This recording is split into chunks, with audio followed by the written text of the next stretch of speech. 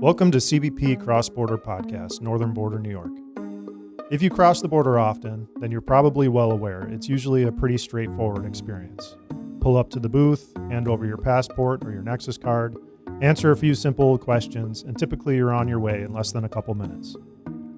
It's when things don't quite go the way a traveler expected that they may leave having questions, feedback, or even complaints. In these instances, there's a mechanism in place to receive feedback, answer questions, and formally handle complaints. It's called the CBP Information Center. I sat down and spoke with Buffalo Field Office Program Manager Jeff Toth to explain more about it. Travelers can go to help.cbp.gov, that's help.cbp.gov, or they can call the CBP Information Center at 877-227-5511. They can also ask to speak to the Professionalism Service Manager or any supervisor when they're crossing the border. So can you explain what the process is like? Say if some feedback or a complaint comes in? Yeah, we do in fact research every submitted feedback and complaint that comes into us. The problem, though, is many complaints that come in are submitted anonymously, and they don't have enough information for us to do much with. But if there is contact information provided that we're able to get in touch with the traveler, we will reach out to them to get a better understanding of where and when the encounter took place. We might perhaps request more specifics on what actually occurred. When we receive complaints as anonymous, many times there's just not much we can do with it. Then what actually happens when a complaint comes in against an officer or any CBP employee? Are they punished? Does anything actually happen? So we'll look at it, and if our research concludes that an employee didn't act accordingly or appropriately, we do take various actions to correct that issue. However, we are not, in fact, allowed to share any of those actions with the public that we may have taken due to privacy laws that are in place. Okay, so what are the most common complaints that you get?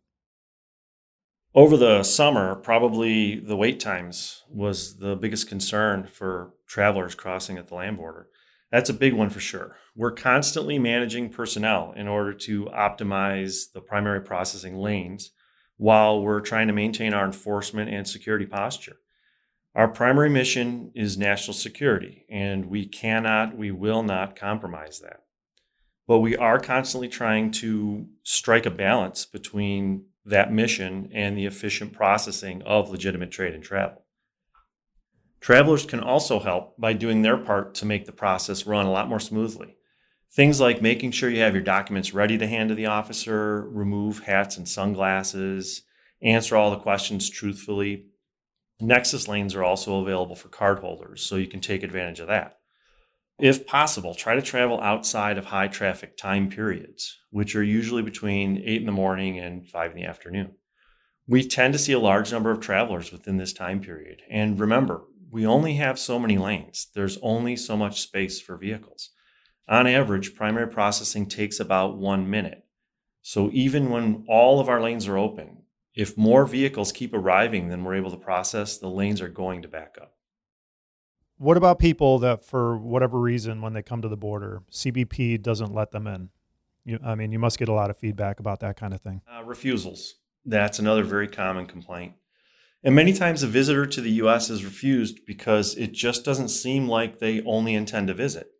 If we suspect that they may be intending to live or work here without the proper authorization, proper visa, then they're going to be refused. So how does somebody prove that they're just coming to visit and they're not staying or going to work?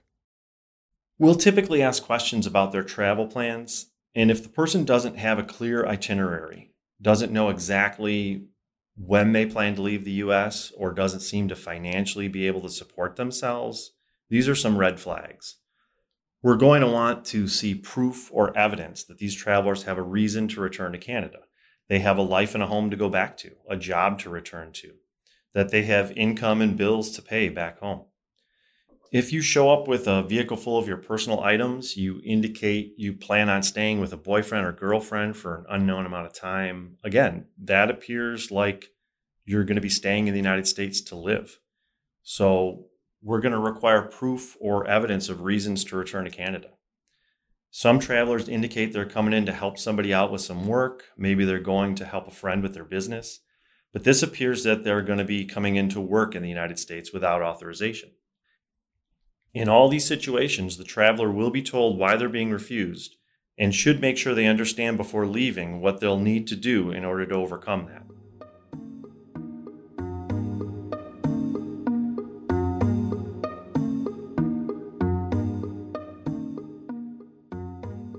Another complaint that we'll see is related to travelers that are repeatedly referred into secondary.